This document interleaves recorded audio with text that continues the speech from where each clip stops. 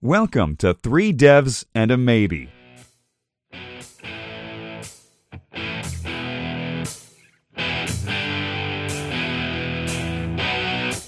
Now introducing your show hosts, Michael Budd, Fraser Hart, Lewis Gaines, and Ed Mann. Hello and welcome to another episode of Three Devs and a Maybe. My name's Ed Mann and today we're joined by Colin Hardy. How you doing, Colin? Hey, Ed. So a couple of weeks back now, actually, a new malware threat occurred named WannaCry, and it got lots of press, particularly in the UK, due to how it affected the NHS. Me being a geek, I was very interested in how this malware was composed and like what the sum of its parts were. And so I took to the YouTubes and took some blog posts and stuff. And actually, one of the YouTube videos that I found really valuable was actually from you, Colin, and it very surgically almost dissected, how to deal with kind of analysing this malware and check for behavioural analysis of it. And yeah, I thought it'd be really interesting to maybe try and get you on the show and, we discuss the field that you're in, cybersecurity. That's really kind. Yeah, excellent. Definitely the WannaCry situation was something which kind of focused everybody's minds in terms of cybersecurity and how important it is in organizations, and also from a kind of end user standpoint as well. So definitely a fun time to be in the industry, put it that way, but obviously not so fun if you're on the receiving end of malware like that. It can be pretty chaotic at times. But yeah, thank you. I think the video you watched would have been me analyzing one of the samples, probably having had the sample in my hands for about 10 minutes. So it's probably not the most professional of videos I've ever put together, but I appreciate the plug nonetheless. So yeah, good. I think it was great how you broke down the sample, and even calling it a sample shows how different the world you live in is. Yeah, I also think, you say that, the WannaCry crisis did highlight the value of what you do. And it's unfortunately it takes a big crisis like that to actually appreciate it. Obviously, day to day, people don't really realise how much work actually goes into, the protection that, that is required. We're really interested actually to know, how and what got you interested in cybersecurity. Yeah, good question. I've always had a kind of technical background from growing up with computers, and I think I was probably a bit of a pain as a child. So my mum and dad gave me a computer to go and play in the corner with, and kind of break and put back together, etc. So that was fun. And then always messed around with a little bit of coding as well. And I know plenty of people in cybersecurity that have never coded anything in their lives, and they're, exceptional people at what they do. So it's definitely not a kind of prerequisite, but my kind of avenue in was, writing some Excel macros. I was always that guy at school or that guy at work who was good at writing macros, that kind of thing.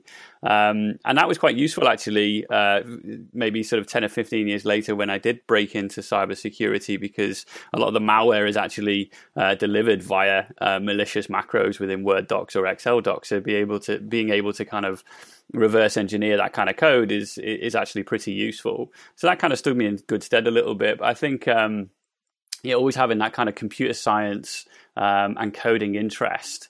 And it was definitely one arm. And the second was, I grew up in a household which was very police orientated. I've got a family full of police.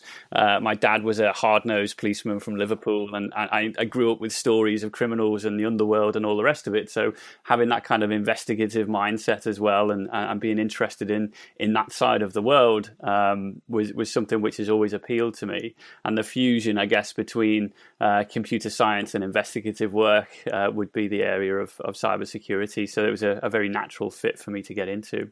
Yeah, absolutely. If you're really interested in like the investigative and the code side, this really does kind of blend those two together. Absolutely. And it's massive as well, in terms of the organizations that are out there at the minute really investing in cybersecurity. The areas you can get into are so diverse.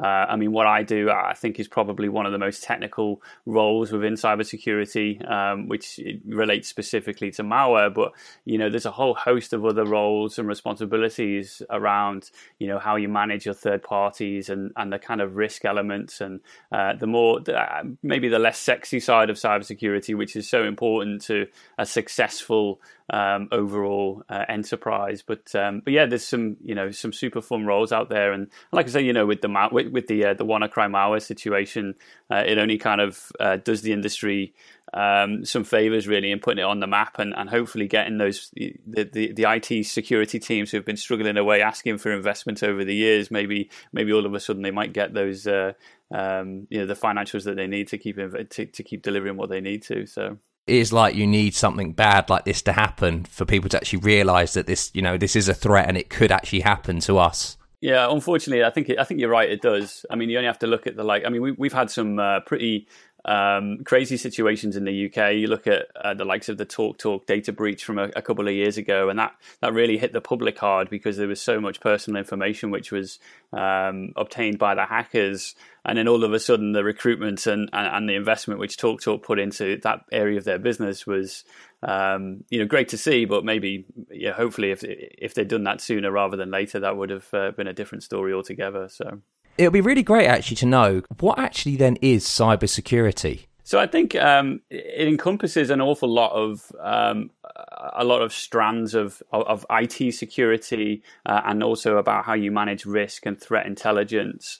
So I think there's in the area where I work, we have kind of chevrons, if you like, that we operate to. So we have kind of like the preparation and identification phase of cybersecurity. So how do you identify a threat, and then how do you prepare for it?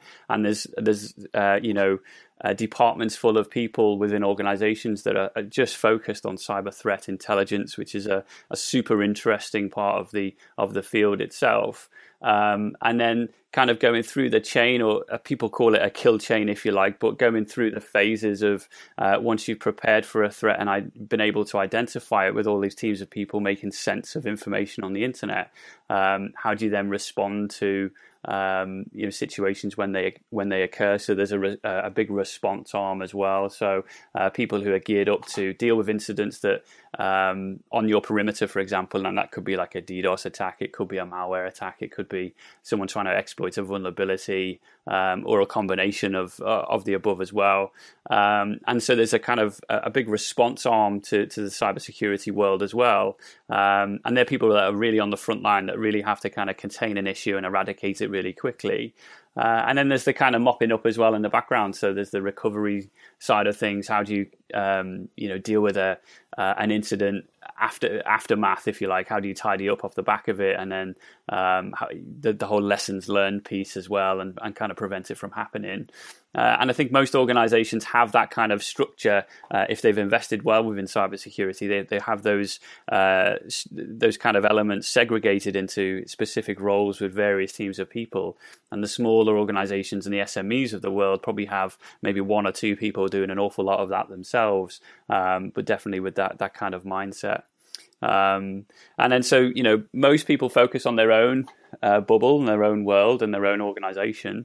And a huge arm of it as well within cybersecurity is actually looking at the people that you do business with as well, to make sure that their standards and their hardware maybe and their software that they use and how they interact with your business is not going to put you at risk as well. And that's super important. So, there's so many different arms to it, to kind of encompass it into a few words. It's quite difficult. It's just a massive shift from the likes of the IT securities of the world, how it used to be, into now what is fully fledged cybersecurity teams that are operating around the globe. So in fact, if you look at the WannaCry situation recently, how it propagated around the internet so quickly was probably to do with how businesses were connected together in the background. If you infect one business, well, how all of a sudden did the NHS become infected when, Telefonica and other businesses in Europe were affected? Well, the chances are that there are interconnecting devices along the way of businesses which, are connected and are sharing data and have, applications which feed other systems. And along the way, the networks are actually joined up when you look at it from a map perspective. So, yeah, really interesting. You've just mentioned, key terms such as like DDoS attack and malware, and it'd be really interesting to maybe get like actual succinct definitions for these sayings. What actually then is malware? Well, there's a few different types of malware.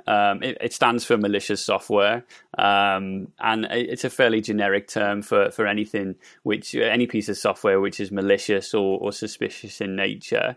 There's a few different kind of types, I guess, and there's a few different terms which do get kind of bandied around a little bit. And maybe used in different contexts. People will probably be familiar with the term virus, and people tend to interchange the words malware and virus fairly frequently. I think the main kind of definition of a virus would be that it's a form of malware which spreads with some form of human interaction. So it requires maybe a user to download something or to plug something into their machine, etc., in order to spread. And I guess very much of like a human illness virus, it would require that kind of human-to-human contact in order to spread. So very kind of similar thing in that instance. And probably the most famous virus, if you like, would be Stuxnet. And people may or may not be aware of that, which was a very popular malware, or piece of malware rather, which was only prevalent just a few years ago in the Iranian enrichment world, and very much a government-sponsored, or likely to be a government-sponsored piece of malware, which was distributed with the sole purpose of taking down Iran's nuclear program. And that was through some form of human interaction. The kind of machines that this particular piece of malware was designed to infect were air-gapped for the internet. They weren't, connected to the internet directly for an attacker to go and interface with an attack. It required some form of human interaction, and in this case, it was actually a USB stick which was plugged into one of the machines inside the enrichment facility. So it requires that human interaction in order to spread. So, and then there's other terminologies as well. So other types of malware, such as a worm, and that's pretty much similar to a virus. It just doesn't need that human interaction to spread. A worm will look for ways in which to propagate itself from one system to another. And WannaCry was a very good example of that, actually. Just because of the exploits it used. Once it was on your machine, it would then, on the one hand, it would create a thread and encrypt all of your files, and on the other hand, it would create a thread and go looking around your network internally and externally to try and infect other machines as well without any interaction on your behalf. So that kind of encompasses what a worm element would be. And then people may again be familiar with the term Trojan. Probably harks back to the famous Greek Trojan horse story, where it's malware which is maybe looks non-malicious on the outside, but actually what it's doing under the hood is definitely suspicious and malicious. And my favorite actually kind of a piece of Trojan malware that I deal with quite frequently is called Banload, and it stands for Brazilian Brazilian banking downloader, and it's a banking Trojan which is designed to kind of infect your machine and sit in the middle of your internet connections and sniff out your banking credentials, and then it obviously kind of uses that and harnesses, it pipes it back to the bad guys for them to go and use in their malicious activities. But the way in which Banload operates is actually pretty interesting under the hood. But it looks like relatively friendly malware on the outside, but actually what it's doing is pretty sinister underneath. So yeah, it kind of encompasses what a Trojan is.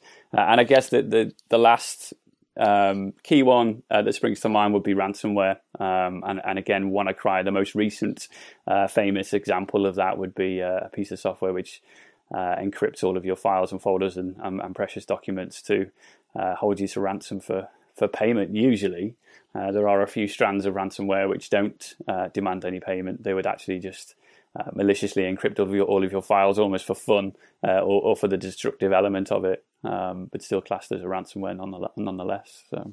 And actually, you mentioned the Trojan there, the banking Trojan, and actually you have a really interesting article write up on that on your blog, and I'll definitely put that in the show notes. Yeah, thank you. It's interesting because the reason why I find it so interesting is actually the malware is fairly generic. What it does isn't actually particularly groundbreaking, and it injects into a few processes and kind of sits behind the scenes, which a lot of malware does. But it's the delivery method which these Portuguese threat actors use. to kind of get the malware onto the machines in the first place. But then it's really analysis aware, so it's very difficult to analyze. I can't actually run the malware in my environment because it knows it's being analyzed, and it knows it's not in a Portuguese machine, and it knows it hasn't got various bits of software installed.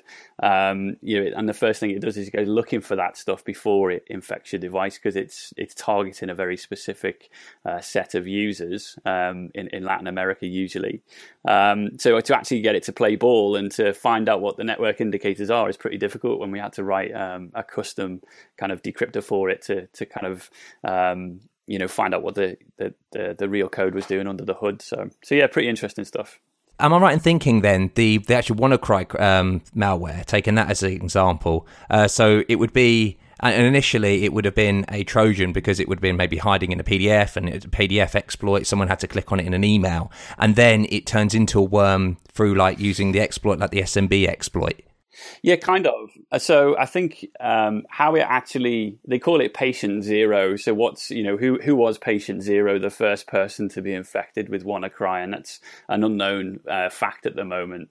So nobody knows exactly where it started from. Could you actually find who actually was then patient zero? I think it's very difficult, and it's more the antivirus companies who get together and who have data on endpoints maybe that have this kind of data available to them. And when did they see this characteristic of software being run on various machines at various times, etc., to kind of piece it together. Exceptionally difficult in this situation where it's spread so fast as well. I don't think we'll ever get to the bottom of it, if I'm honest with you. The original delivery method, there was quite a few conflicting views to begin with, because actually when WannaCry came out, I think literally within 24 hours, there was another strand of ransomware that came out as well, which was called JAF, JAFF, and that was being delivered via PDF. So you would have an email with a PDF, and then that PDF would then implement the kind of ransomware elements. And that was a completely separate campaign altogether, but definitely confused people because it was quite a large campaign that people thought the WannaCry stuff was being distributed via PDF, when in fact there's absolutely no evidence it was distributed via email whatsoever. The likelihood is it started off via the SMB exploit. So we go back to the Shadow Brokers, which is this mysterious threat actor group who've dumped these, or managed to get hold of these NSA hacking tools, which were then used. Part of those tools were these SMB exploits, one of which was called Eternal Blue. And that probably was the first way of infecting patient zero was to knock on the door of their perimeter with this SMB exploit. And once it infects the machine, it delivers a payload called Double Pulsar, which then it kind of opens a bridge, if you like, between the attacker and the victim, and it can pull additional malware. Effectively, whatever the bad guy wants to deliver, it can send across the channel. And in this case, it sent across WannaCry. And once it's on the machine, it carries with it this kind of outer shell of, okay, on the one hand, I'm going to infect your machine and encrypt all of your files, and then on the other hand, it's going to use the same exploits and the same method of propagation that it used to infect in the first place to then go and bash around your internal network, and also use you as a kind of bot to infect other people on the external network as well. So yeah, super interesting and ridiculously powerful. Yeah, highlights how connected and interconnected we actually are. Which is a pro and a con, and for these attackers, it's a very it's a very scary attack vector that they can actually exploit. Yeah, it is scary. This was, and also I get the fact that government states have to have this kind of malware under their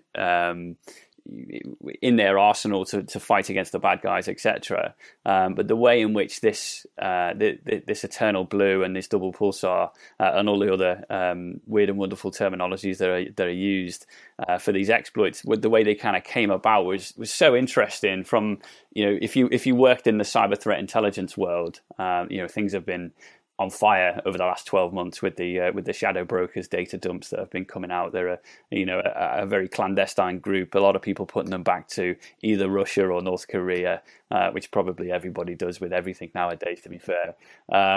Just the kind of the story of how they were actually trying to sell the exploits in the first place to the highest bidder and didn't really get any bids whatsoever. And in the end, probably after about a year or so, just released them into the wild anyway, which was April of this year. And then once that malware was released, people like me and other security researchers and the AV companies and all the rest of them were just kind of spent our time poring over this malware to find out what it was doing and what it was designed to how it was designed to be used, and it's super interesting. It seems like if this is indeed the NSA's toolkit, and this is only a kind of drop in the ocean, so we're told, as to what the shadow brokers have got access to. They have some amazingly powerful bits of code which they can use, and obviously got some exceptionally talented people working for them that actually write these things in the first place. So you mentioned network indicators there and actually analysing these malware samples, and I'm just wondering if you could maybe give a high-level overview of how you actually go about analysing these samples and the diagnostic tools, etc., that you use. Absolutely. And you kind of saw a little bit of it in the video, I guess, with the WannaCry. So the first thing, there's two ways realistically of analyzing a piece of malware. And the first would be a behavioral analysis. And that would be let the malware run in a controlled environment and find out what it's doing. And just kind of observe it and play with it that way. And so from a behavioral standpoint, I'd be using tools which monitor the processes on the system. So Process Monitor, which is written by Microsoft, is fantastic. It essentially gives you an auditable log of every piece of a registry and file system activity which is going on the machine, and gives you a whole boatload of information which you can kind of go back and have a look and see, well, when I double click that piece of malware, what did it actually do? What child processes did it spawn, and what command line did it use to invoke the next piece of code that it pulled, etc., etc. So that's a really key tool. And actually, one of the other tools I use is called Process Hacker, and that allows me to kind of see processes in flight in real time, and I can pause them if I like, and then I can go and poke around the memory and see, in terms of what it might have unpacked itself in memory. I could get some network indicators out of the strings in the memory and things like that. So I can kind of have a little bit of control over the malware and let it flow and pause it and run it again at certain times that I see fit. And there's quite a few tools which will help you kind of monitor what's going on the file and the registry system. A really kind of underrated tool, if you like, that doesn't really get a lot of press is something called Noraben, and Noraben kind of does a lot of the stuff for you. You kind of hit go, and it will monitor all changes in the registry, and it'll give you some file hashes if a piece of malware writes to disk and drops another file, etc. It'll give you the location of where that is and the MD5 hash of that, which is super useful for antivirus and other detection mechanisms as well. And then there's the network side of things, which I definitely shouldn't forget about. So the likes of Wireshark and there's other protocol parsers as well, like Microsoft Network Monitor and TCP Dump, etc. So you would monitor the network activity of the malware and see where it was calling out to. And I think the key aim of behavioral analysis is something you can, if I'm responding to a malicious campaign, I might have just a few minutes, 5-10 minutes max, in order to find out 75% of the key indicators of that particular sample, in order for me to protect the environment against it and eradicate the malware from any potentially impacted systems. So behavioral analysis is super useful and is actually quite easy. Once you have the right environment set up with virtual machines, etc. And then the other side of analysis is static analysis.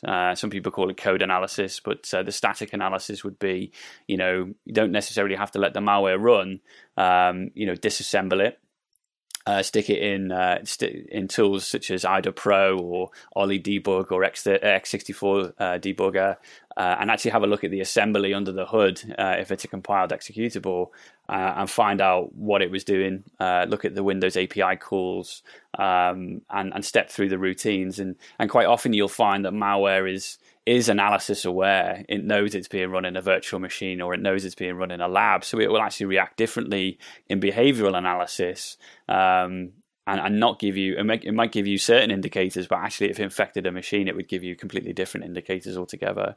And there's a particular sample which we've dealt with recently called Emotet, and Emotet is quite renowned for that kind of activity. So it'll give you one set of results in your lab, but actually in real life it would give a totally different set of results and a totally different set of servers it would call out to, for example, to speak to the bad guys. Yeah, you must have to kind of like take into consideration how they react to virtual machines. And actually, how do you actually go about running these samples? Do you run them like on your local machine, or do you kind of have a different manner of actually running these? Yeah, so I have a MacBook Pro, which has got, I'm jacked up with all sorts of virtual machines. I'll have, XP, 7, 10, etc., as well as Linux distros as well.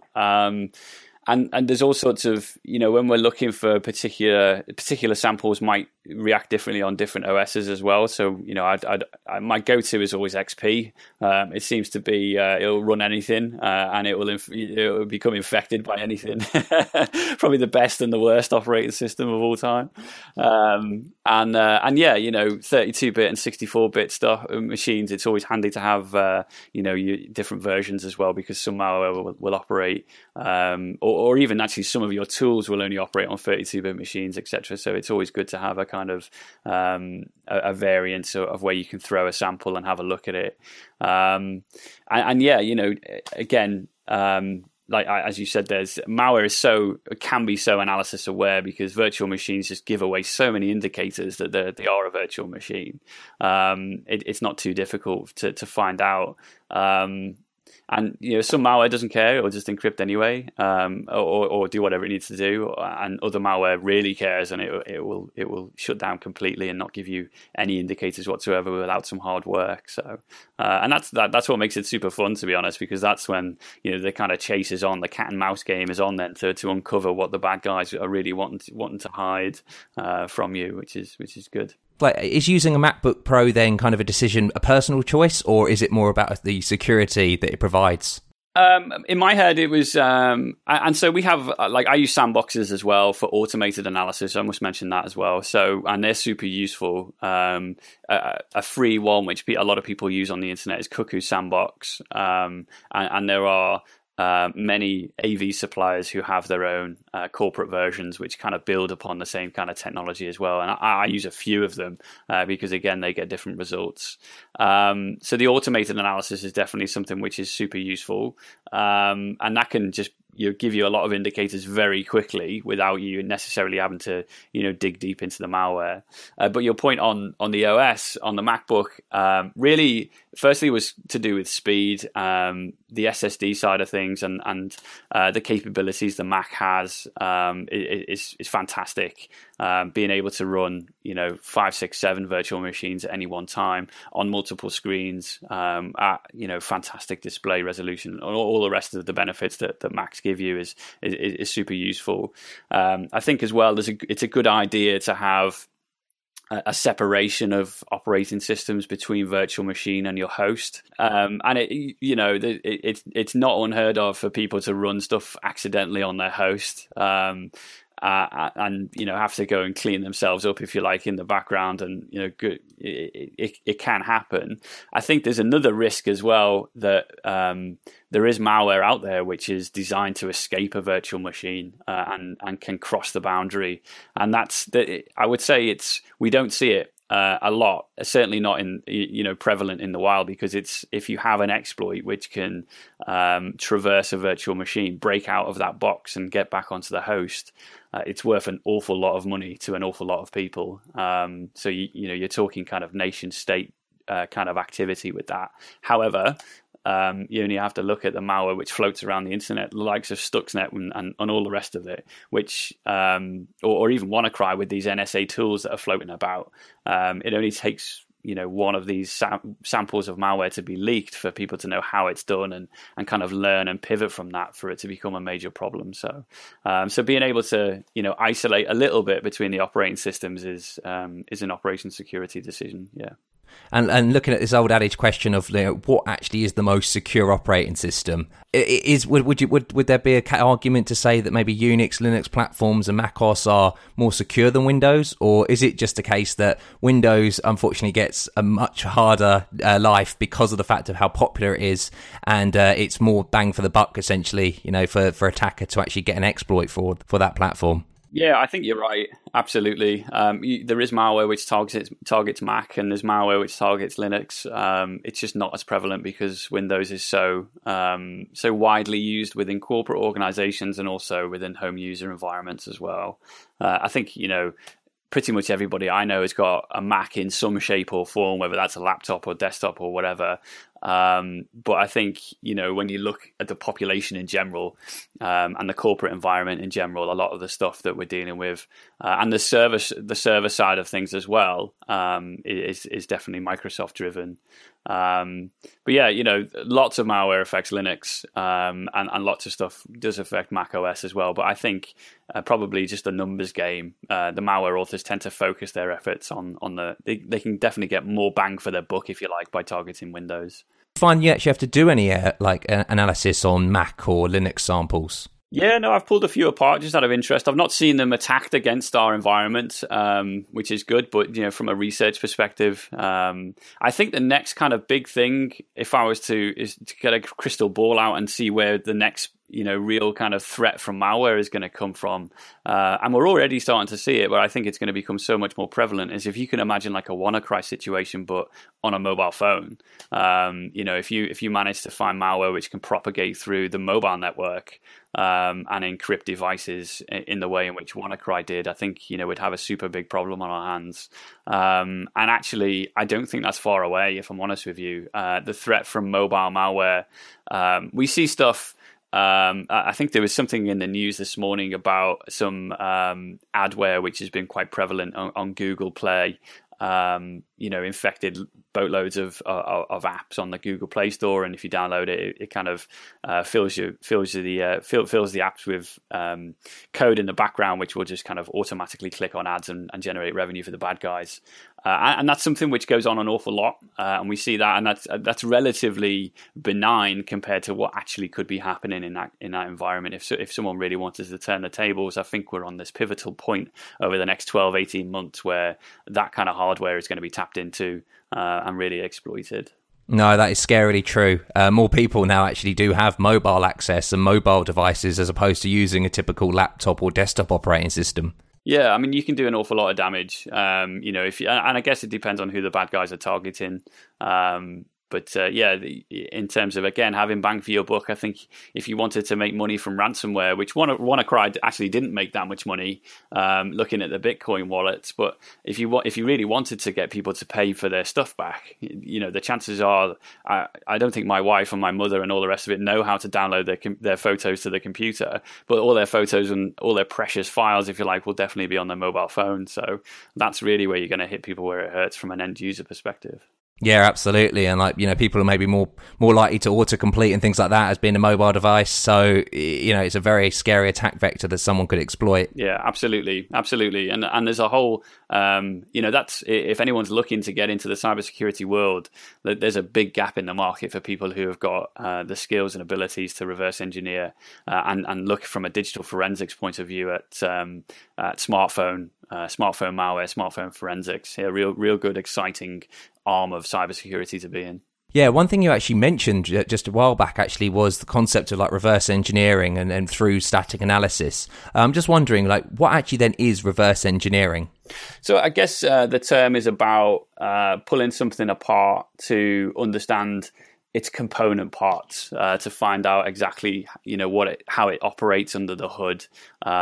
We use, from my point of view, I would view reverse engineering to encompass both behavioral and static analysis. I think it's kind of an umbrella term. I think in the technical world, people, if you were to talk to more technical people about reverse engineering and what it entails, they would say, yeah, it's about sticking a binary in a debugger and walking through the machine code almost to see exactly what each assembly instruction is doing to understand something in its component part. And I, get involved in a lot of that. I find it ridiculously fun to pull apart a sample and have a look and see what API calls are being made by the malware, which gives you a real good indication of what it's doing. And then look at the kind of routines, and also from a threat intelligence perspective. And here's a great piece of, again, a great kind of arm or a piece of work which people do, which crosses from malware reverse engineering into threat intelligence, is looking at how code is reused between threat actors. So, where the bad guys have one sample and it's out there floating around the internet, some of that code might actually be reused a couple of years later, or what have you, in a completely different environment by completely different threat actors, and you can link the two together from the heuristics from the code underneath. So that's a super interesting arm, again, of cybersecurity to get into the malware research elements, which is very prevalent. I think we saw, in fact, I'm kind of thinking out loud with Stuxnet and all those related malware samples, there was some tie back to a group called the Lazarus Group, who are a threat actor group, again linked back to North Korea, which pretty much everything is nowadays. But some of the code that was used and the routines that were used under the hood were actually found in a very famous malware situation back in 2016, which was called the Bangladesh bank heist, which was very prevalent in the news, where some malware guys managed to break into the SWIFT platform of the Bangladesh bank. I think they're called the Bangladesh National Bank, but they managed to break into their SWIFT environment and controlled and made some fraudulent payments to the tune of just under $1 billion, and got away with a fair percentage. I think there was roughly 100 million, which was unaccounted for, but the rest of it was managed to get stopped. But even so, a fairly decent payday. But some of the code that was used in that Bangladesh bank heist, again, when people look at it from a disassembly level and have a look at those machine instructions, can tie it back to some of the code that was used way back when in stuff which is linked to Stuxnet, etc. So you can start to see the state, the kind of nation state threat actors that are involved and where they link to. So yeah, super interesting. Yeah, absolutely. Good code is good code. And who's to say, maybe one of these horrible actors actually is using code just to try and incriminate other people, reusing code from other people's to try and get them to take the blame. I think there's an awful lot of that goes on, without a doubt. And it would make sense to, I only know from my own personal coding skills how much I copy and paste off Stack Overflow, that it makes sense for bad guys to do the same thing effectively. If they see something working really well for a piece of malware, they're gonna use that themselves, without a doubt. And if that puts the blame on somebody else, then that's good for them, I guess. And it's actually very interesting to kind of work out, the reasoning behind why someone actually would carry out such an attack. You've mentioned there's state attacks, and typically some people, would do it for the lulz, in quotes, So, do you find there's a specific trend towards, maybe it's more money incentives, more state incentives, or more for the sheer fun of it? Yeah, I think, do you know what? There's so much of it about that it would cross all of those boundaries. In my world, I definitely see an awful lot which is designed to impact the end user. So from a ransomware perspective, for example, so someone's looking to make a few quid off the back of somebody else's downfall. I think there's an awful lot of threat actors who are maybe not the nation state level, but very organized indeed, who are operating on a global scale from an info stealer point of view. So being able to compromise people's credentials and compromise people's banking information, and then using that for their own end is massive. So definitely financials is a key driver, I think, in malware distribution. And I think you're right. From a political point of view, right at the top of the tree, we're talking cyber warfare. So it would not surprise me, and this is definitely my own opinion, but it definitely would not surprise me if North Korea's missile tests failing, for example, would be as a result of an outside agency having control over what they're doing on their computer systems. So, much like, and I kind of keep mentioning it, but much like the kind of Stuxnet situation where, there's a piece of malware within Iran's nuclear enrichment facilities that's under the control of allegedly the US and the Israelis, then it wouldn't surprise me if that kind of technology and that kind of infrastructure is advanced even further. And I guess, if things are operating at that level, it would make sense for other outside organizations to be infiltrated into our critical national infrastructure as well. And I think there's a very big cyber warfare piece, which, certainly people like me have absolutely no exposure to whatsoever, but I can only kind of sit here and kind of come up with conjecture about. But really interesting stuff. I think day-to-day financials would definitely be the key driver for the usual threat actors that we see. And the white hat element of it, so for the good guys, there's a fantastic program called Pwn to Own. And these are super, super talented guys who find 0 days in operating systems, in browsers, in all sorts of pieces of software, and showcase them in this event called Pwn to Own every year. And the vendors who go, so the Googles and the Microsofts of the world, etc., they go and they pay for these exploits so they can learn from them, obviously fix them. But the good guys rather, make an awful lot of money out of it without actually having to do anything malicious. They just showcase the fact that they can find this stuff, and that's a really, really good way of encouraging people to do good things, because these guys could, very, very easily use their knowledge and skills to do something detrimental. But actually, if they can make a boatload of money off something which they're good at in a legitimate way, and actually help the rest of the industry, then that's absolutely fantastic. So. Yeah, so then I suppose it is about, the ethics of the actual person in question, whether you're doing it for a good reason or a nefarious reason. Right, exactly, and the hacker community is alive with bug bounty hunters, and a lot of organizations operate a bug bounty program. So they will pay people to go, if you find a bug, rather than go and disclose it on the internet in an underground forum somewhere to for malicious purposes. If you disclose it properly, and let the vendor kind of fix it in good time, and then tell people how you did it, you get the credibility for being a good hacker, but also you get the financial reward off the company for fixing it as well. And that's a program which is really working very, very well. And it goes right from the basic OWASP website vulnerability stuff, the cross-site scriptings of the world, etc., right through to remote code execution exploits. So yeah, it would have been nice if the shadow brokers had just kind of given stuff to Microsoft and said, hey, do you know what? We've got some exploits here. Go and fix them. How much would you give me for them? But no, instead they unleashed it onto the world instead. And now this super cool malware, which is actually pretty easy to set up, is in the hands of the many, which is a frightening prospect. So. It'll be very interesting actually to find out how long you've actually been in cybersecurity and kind of how has it changed since you've been present? And actually only formally a couple of years, so maybe 2-3 years from my own professional experience. I think kind of growing up in the computer science world, you follow things which go on, and it's kind of like a more of a lifestyle conversational thing for me. I think professionally, yeah, only over the last 2 or 3 years that I've been directly involved in a cybersecurity role. But even in that space of time, as you say, things have developed so much where organizations are investing a lot. I think the financial institution world have invested an awful lot of money to protect their intellectual property and their customer data. Maybe a lot longer ago than maybe other organizations have.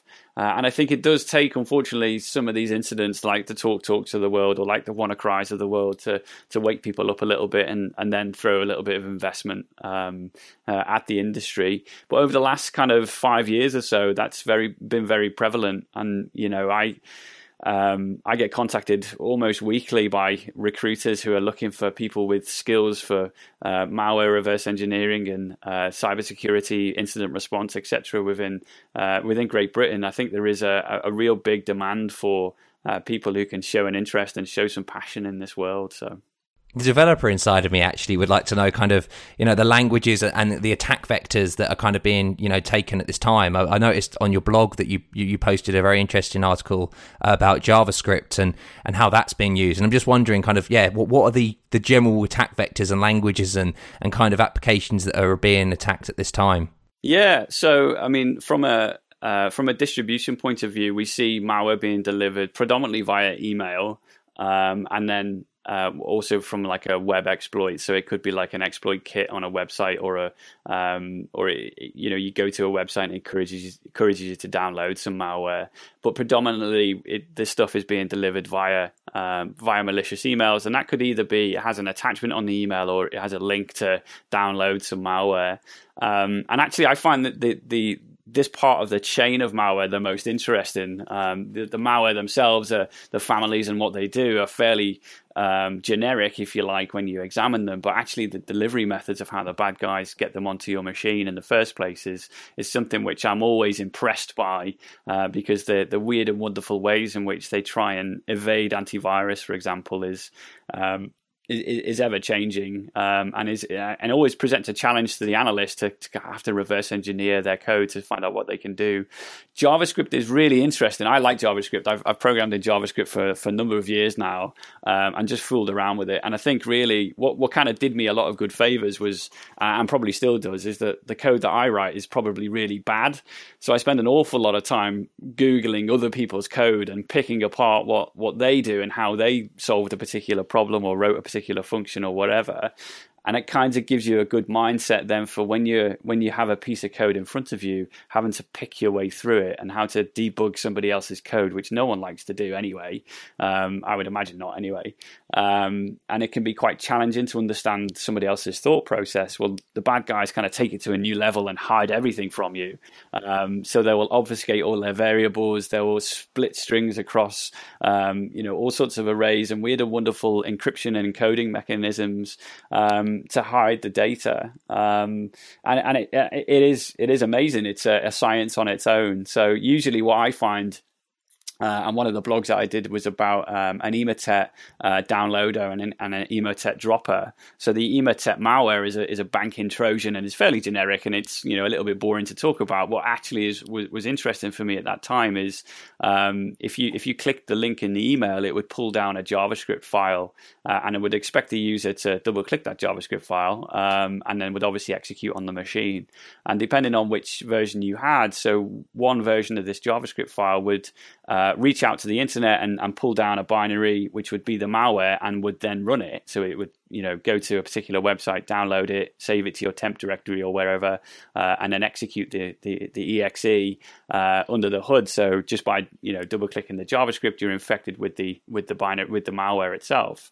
And then the other side, the other sample which we had a look at was a JavaScript file which actually had the code, the bytes for the malicious executable built in, and it would drop it to the system. So that was the malware in itself. But to get to uncover, all of the indicators from this sample, I really had to do a bit of get my JavaScript hat back on and kind of work out how they were hiding all of this information from me. And one of the samples which I found recently, which was pretty interesting, was all of the malicious code within the JavaScript was actually all commented out. So actually, when maybe an AV engine or even a sandbox would have a look at this code, they wouldn't actually see anything particularly malicious because it didn't seem to actually be doing anything. But actually, what it was doing at runtime was parsing itself as a file, and then using like a regex replacement to extract everything between the comments, and then evaluating everything in between those comment strings, and which would obviously be the malicious code as well. And then coupled in that, all of that code was obfuscated as well. So like you'd have to decrypt it if you wanted to pick your way through it without actually having to run it. So super interesting. What I tend to find with JavaScript a lot of the time is that if you just, and a lot of people just do this anyway, which is great, is you don't have to necessarily reverse engineer every line of code. You could just double click it yourself in your lab environment and let it run and see what happens, and use all of the behavioral analysis tools. What I tend to find is there's an awful lot of fallback mechanisms built in. So like if it can't reach the first website and make its download, if it gets anything other than a 200 response, it might have a fallback URL. And in fact, with the Emotet downloaders, I think there was 4 or 5 fallback URLs. So those were all different server or pieces of information about the bad guys' infrastructure that would be, super necessary to block against in a corporate environment. But if you didn't pick your way through the code and decode it yourself, you wouldn't necessarily find that information out. So one of the reasons why the reverse engineering angle is so important. So. But yeah, JavaScript, I think, is definitely very well used by the bad guys, probably because it's so powerful and will execute on pretty much any machine if you let it. From a Windows point of view, having the access to ActiveX objects, etc., just gives you a whole host of file system capabilities that most other languages don't necessarily give you with such simple syntax to use. So. How do you actually stay current in this kind of industry? And also, like, how do you start off from a base? I noticed on your website that you have high regard for the SANS certificates and things like that. And I'm just wondering kind of like how you started off and progress. Absolutely. SANS is amazing. And it's something, a SANS course is something I kind of dreamed about doing for the past 10 years. And I've been very fortunate enough to have done 2 of them relatively recently. And for me, they're kind of the pinnacle of cybersecurity training. And the 2 courses that I did the SANS 504, which is all about you literally learn about hacker exploits and the tools that they use to attack your environment, and then also you learn some defensive mechanisms as well that you can employ, and how to manage those cyber incidents when they come about. And it's just an amazing course, so broad and so very technical, very hands-on, lots of labs in there and all the rest of it. And then the second SANS course I did was the 4610, so the Forensic 610 course. And Lenny Zeltser, who teaches the course, is kind of like a godlike figure in the malware world, who kind of the overlord who sits there and sees all these things going on and gets to speak about these things on a weekly basis with students all around the world. But you get a whole host of malware to play with in his lab, and you get loads of tools and effectively an amazing set of walkthroughs of how to analyze malware, the tools and the challenges that you go through, and different techniques that you have to use to really kind of pick apart what the software is doing. But SANS is amazing. It's pretty expensive for the average user. From a corporate environment, people can get sponsored through it from employers quite readily. And there's a whole range of courses from right from an introductory level straight through to the 7 series courses, which are to do with advanced exploit writing and advanced web pen testing, etc.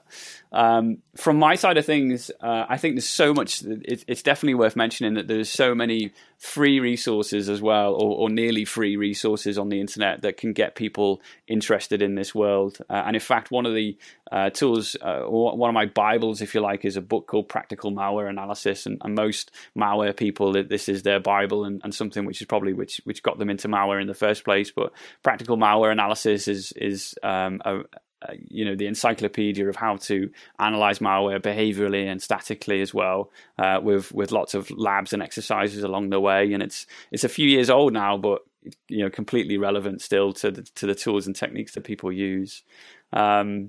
And yeah, so there's so much stuff. I mean, you have to look on the likes of lynda.com and all of the kind of MOOC websites as well. So the edXs and the Courseiras of the world have some fantastic cybersecurity courses. And in fact, I did one with I think it was Coursera actually, which was an introduction to cybersecurity, and this was a few years ago. And I thought, okay, this sounds good. And actually, when I read the kind of synopsis of each of the courses, there's a specialization course, which if you do, I think 4 or 5 different courses together, gives you this specialization certificate, which looks a bit more professional to talk about. And it covers stuff like, you're writing software to carry out buffer overflows and things like that, as well as looking at the human element and how to train people properly, and then looking at the regulatory and the legal side of things, and then also looking at the crypto and a whole kind of breadth of courseware. And I think each course was about 50 quid, so so very accessible for people, and these are taught by some of the top universities in the US. So loads of places that people can really tap resources and get into the field if they haven't already. Oh, I'll definitely put those in the show notes. And yeah, Colin, thank you so much again, man, for coming on the show. It's been really interesting, kind of, dipping our toe in the cybersecurity waters. It's been absolutely fascinating. My pleasure. It's been great to speak to you, and thank you for giving me the opportunity to come and speak to you. Audience, it's been another great episode, and we'll speak to you again next week. Goodbye. You've been listening to 3 Devs and a Maybe. You can contact us at contact@3devsandamaybe.com or follow us on Twitter at 3 Devs and a Maybe.